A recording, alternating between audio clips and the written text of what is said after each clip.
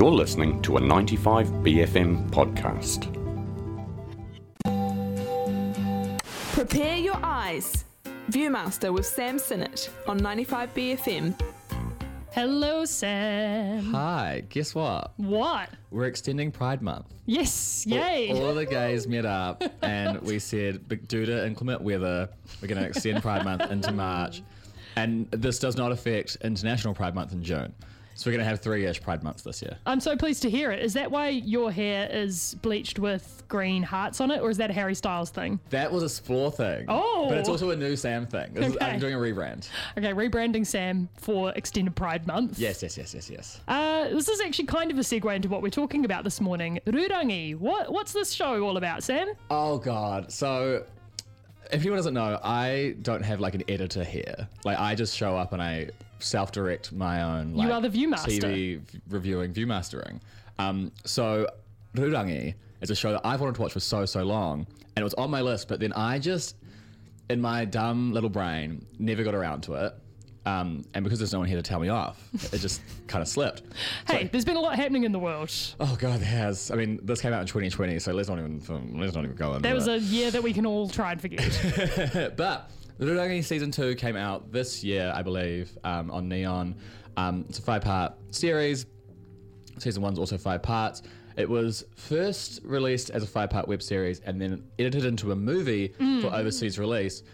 And the web series itself won an international Emmy. Hell yeah. Oh. So it's one of New Zealand's best performing TV shows overseas of the last few years, which is stunning, amazing. We love that. And it's centered on Kaz, a trans man who goes back to his hometown of Rūrangi and reintroduces himself to his childhood friends and lovers and his father, and kind of repairing those relationships. And I don't want to get too deep into spoiler territory because I love this show and I want everyone to watch it and experience it fully for what it is. But oh God, I've been crying. It's pretty amazing, eh? It's stunning. Like this show, because when we talk about New Zealand shows, there's always this hesitation because one, we have this like built-in tall poppy thing where we're like, we love third place, like New Zealand loves being like third place. We love to be the underdog, and if Yeah. anyone wants to not be the underdog, we love to be really mean to them about Really mean it. to them about it. So seeing a show like this, which is so earnest and done so well, and such amazing performances from all these relatively unknown actors, like this was I can't remember the name of the person who plays Kaz. Els Carriage. Yes. It was their first ever role. Yeah. Ever. Wow. Which is insane because he's phenomenal in it. It's such phenomenal. a powerful show. Yeah. And he said in an interview it was the first time he'd ever met another trans person as well, was on the set of Rūrangi. Wow. So and this show was made with over 50% gender diverse, so non-binary or trans production crew. The only reason they didn't have a trans director was because they couldn't find one with the right experience. So Max Curry, a self-proclaimed salty homosexual, took over. And God, this show was so good. Yeah. Not only for the portrayal of Kaz, but Anna Hedda, his best friend, just knocks it out of the park. Her journey is all around getting in touch with Te Reo again and learning Te Reo for the first time. And is it too late when you're nearing your 30s or in your 30s to learn Te Reo and kind of reconnect with that part of your life and your culture? And I say no, but it's not my place to say no. And it's a really stunning, beautiful journey that kind of coincides with Kaz's story. And then there's the environmental fertilizer farming subplot, which just got more and more relevant since this first season dropped. Totally. Because they're trying to get a bylaw passed in Rūrangi to basically stop phosphate fertilizers and use more organic fertilizers, which is better for the environment. But I'm not a farming guy, so I'm not going to tell you what to do. This you have learned from the TV show. Yes.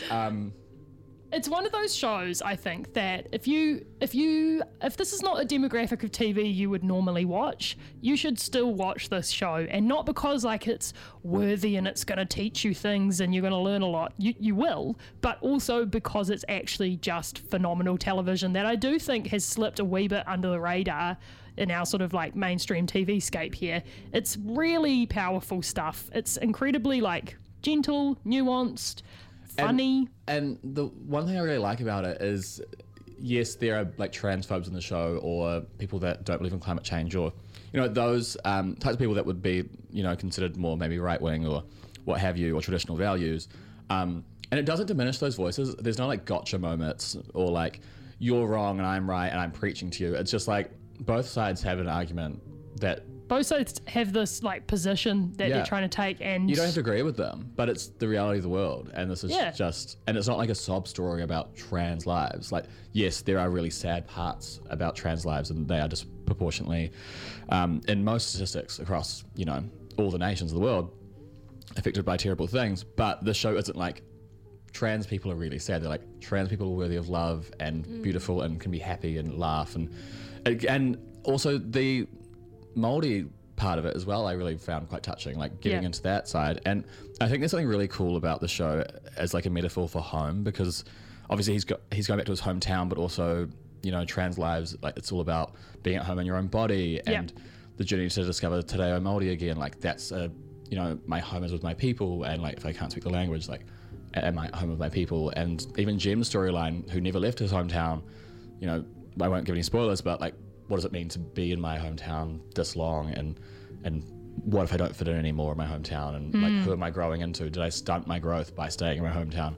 It's all just got really great threads throughout. Totally. And season 2 is just as good. I watched 2 episodes last night. Well, a little bit drunk, and I was just loving it. Though I don't know what's happening.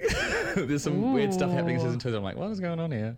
All will be revealed probably as you dive in, I imagine. Oh yeah, big time. If anyone else has seen it, I'd love to hear your thoughts. 5395 if you've watched Rūrangi season 1 or season 2, which is just out now. Yeah, I want to give everyone a challenge that if you have watched it, tell someone who hasn't watched it to watch it. Yeah. Because this show deserves all the accolades and all of the eyeballs on it. Yeah, it's really great. And I think you really nailed it as well there, Sam. It's one of those shows where you know, you can be like, there's something for everyone, but I think that it has a very empathetic approach to how it tells its stories, and I think that that's something that feels very real when you watch it. It's not, you know, got some Hollywood narrative. It's just some people living their lives, and it's people that you will recognise. They're Kiwi people, and there's something like very, very... it's like when you hear someone say like New Zealand on TV, you're like, oh, that's us. But that's us. This whole thing is this. And also season 1 is like 15 to 17 minute episodes. Yeah, totally. There's only 5 of them. You can breeze through this in an hour and a half. Totally. And get it in your life. And get a few tears going, you know? Yeah. Stay in. Watch some great telly this weekend. Thank you, Sam. Hey, no worries. It's on Neon, by the way, everyone. Neon, check it out. Fab. It's... tell all your friends about it, please. This show deserves another Emmy, honestly. Honestly, it does. Thank you so much, Sam. Have a wonderful weekend. You up to much? Honestly, I need to clean my house and I need to lie down. But big gay out, Coral Park on Sunday. See me there. I'll be in like a bright pink tank top, twirling and dipping and diving. Fabulous. We will see you there indeed. Have a good weekend. Bye-bye. Viewmaster. Only on 95 BFM. That was a 95BFM podcast. Support 95BFM with a B card. Go to 95BFM.com/sign up.